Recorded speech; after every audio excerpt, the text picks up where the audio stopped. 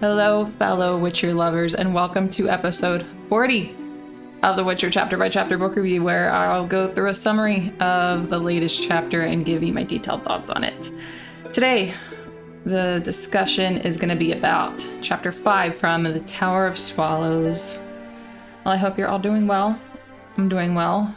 I got into the habit of recording these on Fridays, and I'm always in a really good mood on a Friday, like a lot of people usually are, because you're about to start the weekend, and I could really use it right now. Nothing bad's going on. I'm just ready to not have to work. So it should be good. I don't even know what exactly I'm going to be doing. Probably mostly just relaxing, but either way, it should be a nice time. Well, I am just going to go right into the chapter. I don't really have anything interesting to talk about that is not Witcher related. So I'll start with the recap from last chapter, and then I'll go through the summary, and then we'll discuss it.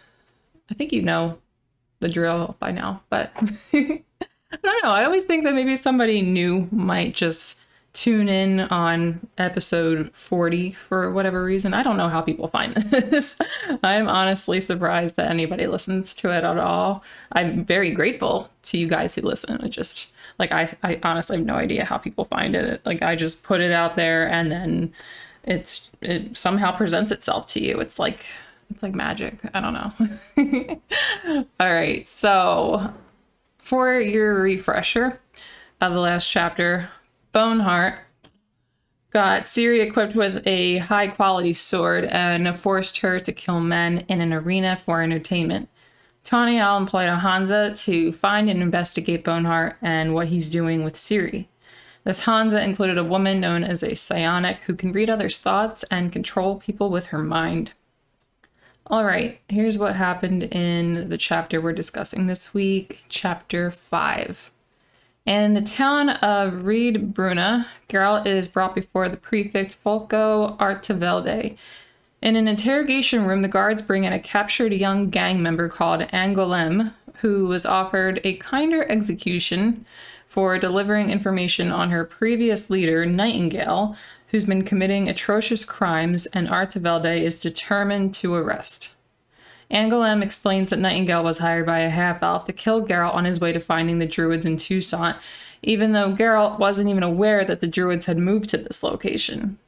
Folco asks Geralt to help him take down Nightingale before the amnesty is declared, and Geralt agrees on the condition that Angoulême can join the company. Later, when discussing the updates with the group, they focus on the fact that the half-elf and Nightingale believed their company to have 4 members, not 5. Not 5 like they've had prior to Angoulême joining. Geralt expresses his suspicion that the reason for this is because Cahir is working with the enemy, and they're meant to kill everyone in the group except for Cahir. Obviously offended by this accusation, Cahir hits Geralt, and the two fight until Milva breaks it up by whipping them with her belt. A couple of days later, Geralt apologizes to Cahir and the group and tells them the reason the enemy was mistaken about their company size was because they've been monitored by magic, which cannot detect vampires, and that the sorcerers who've sent the half-elf after them were Vilgefortz and Yennefer. He also announces that during the night of the equinox, Ciri died. Since they now believe their efforts to find Ciri to be futile, they decide to set off to exact revenge on those responsible for her death. Milva, Regis, and Dandelion set out for the Duchy of Toussaint to find the Druids, and Cahir, Geralt, and Angoulême take off in the direction of Belhaven, where the half-elf should be. Okay, so let's get into this stuff because there is definitely some really important things that we got to unpack. So, the beginning of the chapter, they had just arrived in Riedbrunna, where they were escorting the beekeepers. So when we left off with the group, which was not in the previous chapter, but I guess 2 chapters back, they were escorting these beekeepers to the slopes, and there's this town of Riedbrunna in the slopes that they were supposed to be escorting them to. So they just got there, and then the beekeeper, like the main dude beekeeper, he finds out from a relative in the town that the Druids have moved to a place called Loch Mondorin. I don't know how you say it, but it's a lake, and it's only 35 miles west from the town. So they decide that they're going to stay overnight so they can take some time to stock up on food and supplies and spend the night in an inn. So they're not going to head straight there. They're going to take a little bit of break from their journey and stay in, get some drinks and take a bath. And it was actually Dandelion's idea to stay at the inn. And I totally respected that decision, even if that meant spending a little extra money, because they've been traveling and sleeping outdoors for so long now without a proper bath, without sleeping in a bed. So I would be requesting that too. I totally understood where he was coming from with that. I think Geralt was hoping to rush right out, but everybody else was like, okay, hold on, let's get our bearings here. Let's, take the time let's take advantage of being in a town where we can stock up on stuff and rest and probably regain some sanity. So in the end, that Geralt and Dandelion go to. This is where he gets approached by these Imperial soldiers who bring him to this Folco Artevelde guy, and they bring him into this interrogation room. So Artevelde starts by asking him lots of questions like why he's in the slopes and why he means to continue journeying south. He confirms Geralt isn't under arrest, but it seems like he's being interrogated. And it really felt like Geralt was about to be in yet another situation like the one with Visegerd, and then he's been in others similar to that in the past too. The chapter's first paragraph is told from Geralt's point of view when he's in the room with Artevelde and he's thinking, how do I get out of this pickle? Like he's looking around at the surroundings and he's thinking that, and you're like, oh my God, what's going on now? Plus the location, it's an interrogation room. There's a chair with straps on it meant for torturing. And he's getting asked all these questions by a Nilfgaardian prefect. So it did really seem like that was going on. But it all becomes more clear why Geralt was brought there after they bring Angoulême into the room. So Angoulême. She's a new character, obviously. We haven't met her before. There was actually one very, very brief mention a few chapters back by Dandelion, but there was no context given, which is actually why I've considered adding that into the little discussion in the episode where we covered that chapter. But then I thought, no, I'm going to wait until we actually meet her because, what am I even going to say? Like, they didn't really tell you who she was. It was just kind of thrown in there very quickly and then immediately not talked about again until this chapter. But I did consider it. I was like, okay, I'm going to save it until we actually have some stuff to talk about, which we do. So she looks very similar to Ciri. When she was first brought into the interrogation room, Geralt needed to try and calm himself because he thought that it was Ciri. In fact, she looked so much like Ciri that it was objectively written out. This is a quote: the guards shoved Ciri into the room. Like the book itself was mistaken about it being Ciri. And you know what? The first time I read this, my heart actually skipped a beat. I was like, how? I was so confused for a second. It's cleared up really, really quickly. But I was so confused and I thought it was going to be some really major twist. And to be honest, I was slightly annoyed that it was written that way when it was established it wasn't Ciri, just a girl who looked like her. Like, I was honestly a little bit irritated by that, thinking like, okay, they just got me like super excited and a little bit nervous. Like Geralt and Ciri were about to be reunited, and I'm thinking like, well, I know she was with Visegerd. So many thoughts were going on in my head. Like, I don't know how she could possibly be here. Like, wasn't this during the time where she was with Boneheart? Like, I was so confused, but I was expecting a big twist. And then when it didn't happen, I was like, oh, okay, so this is just some random character. But Angoulême she's pretty interesting. So Angoulême likes to call all men nuncle and all women auntie, which no one seems to like, especially Milva, who warns her not to call her that again. And then when she does, Milva whips the shit out of her with her belt, like, hard. So I don't know if Angoulême is going to continue to call her that, but I don't know where that comes from. But she just calls everybody that, and they're like, no, they don't want to be called that. So Folco was determined to have Angoulême executed because she was part of a gang of youths killing and robbing, which is another similarity between her and Ciri, and I thought that was pretty interesting. And her gang worked with this guy Nightingale that we learn about in this chapter. So she was asked to turn imperial evidence, what they call it, to receive a less painful execution. So they were going to execute her no matter what, but if she gave them information, then they were just going to do like a quick and painless thing as opposed to doing some torturous, slow, drawn out thing. But Falco has her describe who Geralt's been traveling with. This is part of her like turning imperial evidence. So she describes who Geralt's been traveling with, and she describes everyone but Regis perfectly, including the fact that Milva's hair was cut short above her shoulders, which she only did recently. And she then warns Geralt about the half-elf who reported this information and how he hired Nightingale to kill the Witcher. So this is pretty much all she says before she's escorted back to her cell. But later on, Angoulême joins the group. Since Geralt demands in order to work with Falco, he wants to bring Angoulême with him. So Geralt makes it seem like he wants her to come with them for help since she knows Nightingale. But I think that it's, well, also because I think that is a part of it, but I think it's also because he doesn't want her left to her fate of execution because she looks so much like Ciri, because she reminds him of Ciri. And I think this because everyone seems to find it peculiar that Geralt shows her sympathy and brought her along. Like, Falco finds it mysterious, Dandelion expresses uncertainty, Regis and Milva don't seem to be that pleased by her company. So it is, I don't think, like, I'm not sure if this is exactly what we're meant to believe, but that's how I interpreted it, that Geralt saw her as Ciri, and because he can't help his Ciri, he comes across this girl that looks so much like her and reminds him of her, that he's gonna at least try to save her if he can, which is like kind of sweet and also really sad at the same time.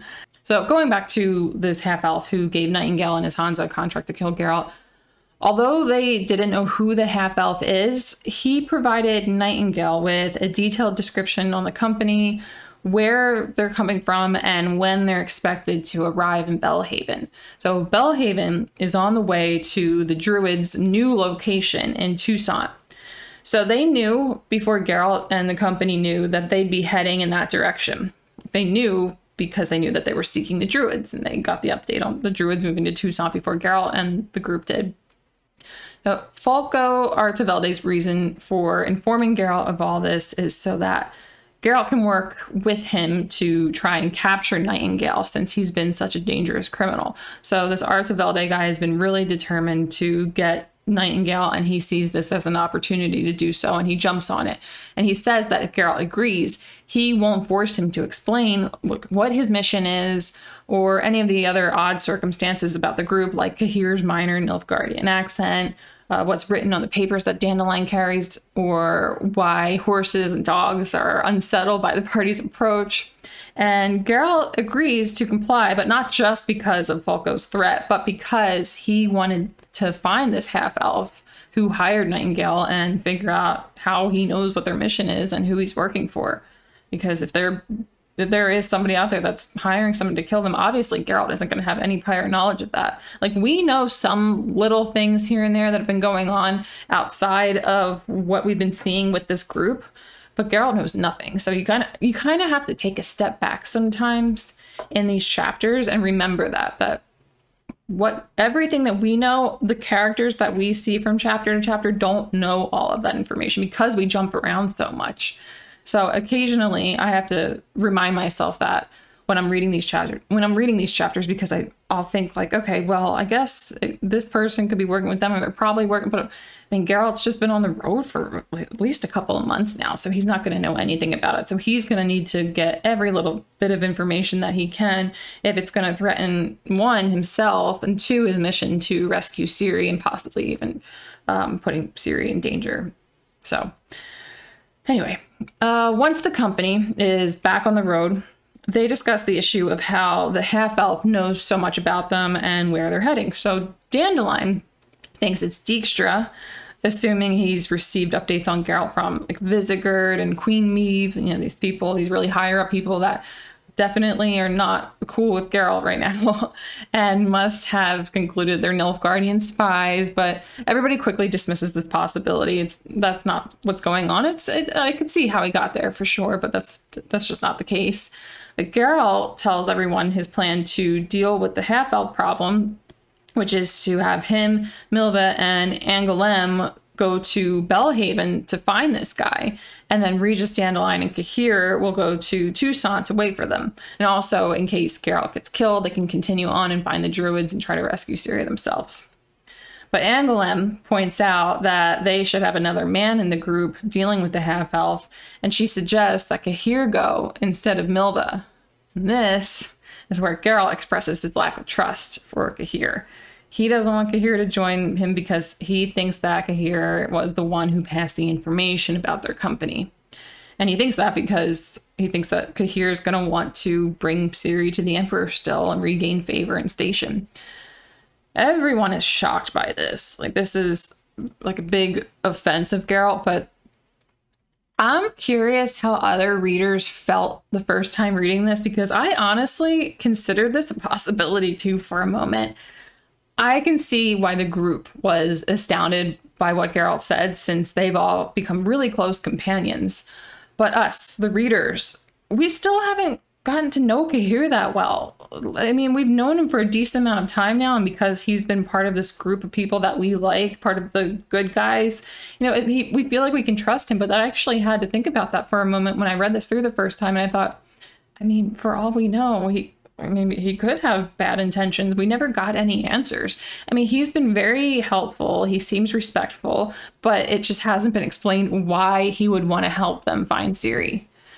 Maybe, not that Cahir is working in tandem with the enemy and wasn't responsible for this issue, but he could still be after Ciri for shitty reasons. But luckily, this all gets cleared up. Luckily, Geralt comes to his senses and accepts that this isn't true, and he apologizes to Cahir, and we're now meant to understand Cahir isn't a traitor to them too. Unluckily, he's now under the belief that he was betrayed, not by Cahir, but by Yennefer.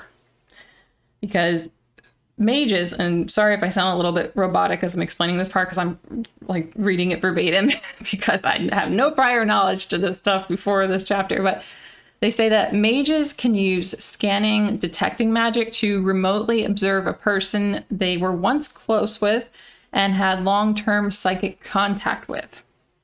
But the theory that it was a mage is highly feasible because they thought their group numbered 4 people, not 5, but that's because remote scanning spells won't detect a vampire.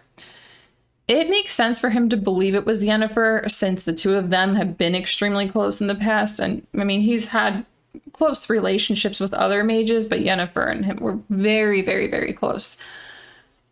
However, and I get why Geralt thinks this, but obviously we don't know 100% what's going on with her. But we have seen her up close recently, and even though it was brief, she didn't give us any reason to believe that she'd betray Geralt and work with Vilgefortz. Plus, I mean, that's what I was thinking, like maybe it could be a twist, but I really can't see that. The same way I don't believe that she's dead. Like, there's just a lot of rumors flying around about Yennefer right now, a lot of bad rumors. But plus, at the end of the chapter, we quickly return to Ciri telling Visigoda her story, and she says that she saw Geralt in that moment in a dream, and she didn't like how he was talking about Yennefer. So she seemed to know that Yennefer didn't betray him. So maybe Ciri learned what was going on between her time with Boneheart and ending up at Visigoda's, because she still has some story to go between where we left off with her in the previous chapter and how she got to Visigoda's. So even though Geralt believes this, I mean, it does kind of remain a mystery to us, but I really don't think that that's the case. And I think it is supposed to be kind of like a tragic reveal that Geralt thinks that this person that he loved so much betrayed him and did something that terrible. But like I said, it could be a twist. We have to wait and see. But it could be a big twist that Yennefer all along was evil. I definitely believe that Vilgefortz is behind it, though, since Rience recently told Vatir de Rideau that he and Vilgefortz know where this group is. But if that detecting magic requires a mage who was close with a member of the group, I'm just not sure how that would work. Like, if it wasn't Yennefer, then how were they able to do that without having somebody that was close? Or did they have somebody else, like another mage that was close with a member of the group? Either way, I don't think Yennefer betrayed them. Yeah. And same way, I don't think she's dead. I think that they're just giving us some false information so that maybe we can just be provoked a little bit to think certain things or to consider certain possibilities. But yeah, it's just, we'll have to wait and see. Like I think I say in every episode, we'll have to wait and see. So yeah, speaking of false beliefs, another unfortunate thing, Geralt now believes Ciri is dead when we know for sure this isn't something that is kind of up to theorize about. Like, we do know for sure she's not. It's left very vague, but during the night of the equinox, which is September 23rd, Geralt and Cahir had a sense of foreboding that left them to believe she died among hostile strangers. So now their mission is to find out where Vilgefortz and Yennefer are and to take their revenge against them. So that's really shitty. And like I previously mentioned, we get a short look back at Ciri telling Vice Goda what happened. So the night following the arena incident, this is just kind of like not totally relevant to them thinking that she's dead, but I wanted to make sure that I pointed this out, and I didn't include it in the summary. But the night following the arena incident that we learned about in the last chapter, Boneheart flogged her and locked her in a cellar where she slept and dreamt of Geralt in the moment when he announced her death. It's just really sad because she felt so helpless seeing him believe these falsities, including not just her death, but Yennefer's betrayal.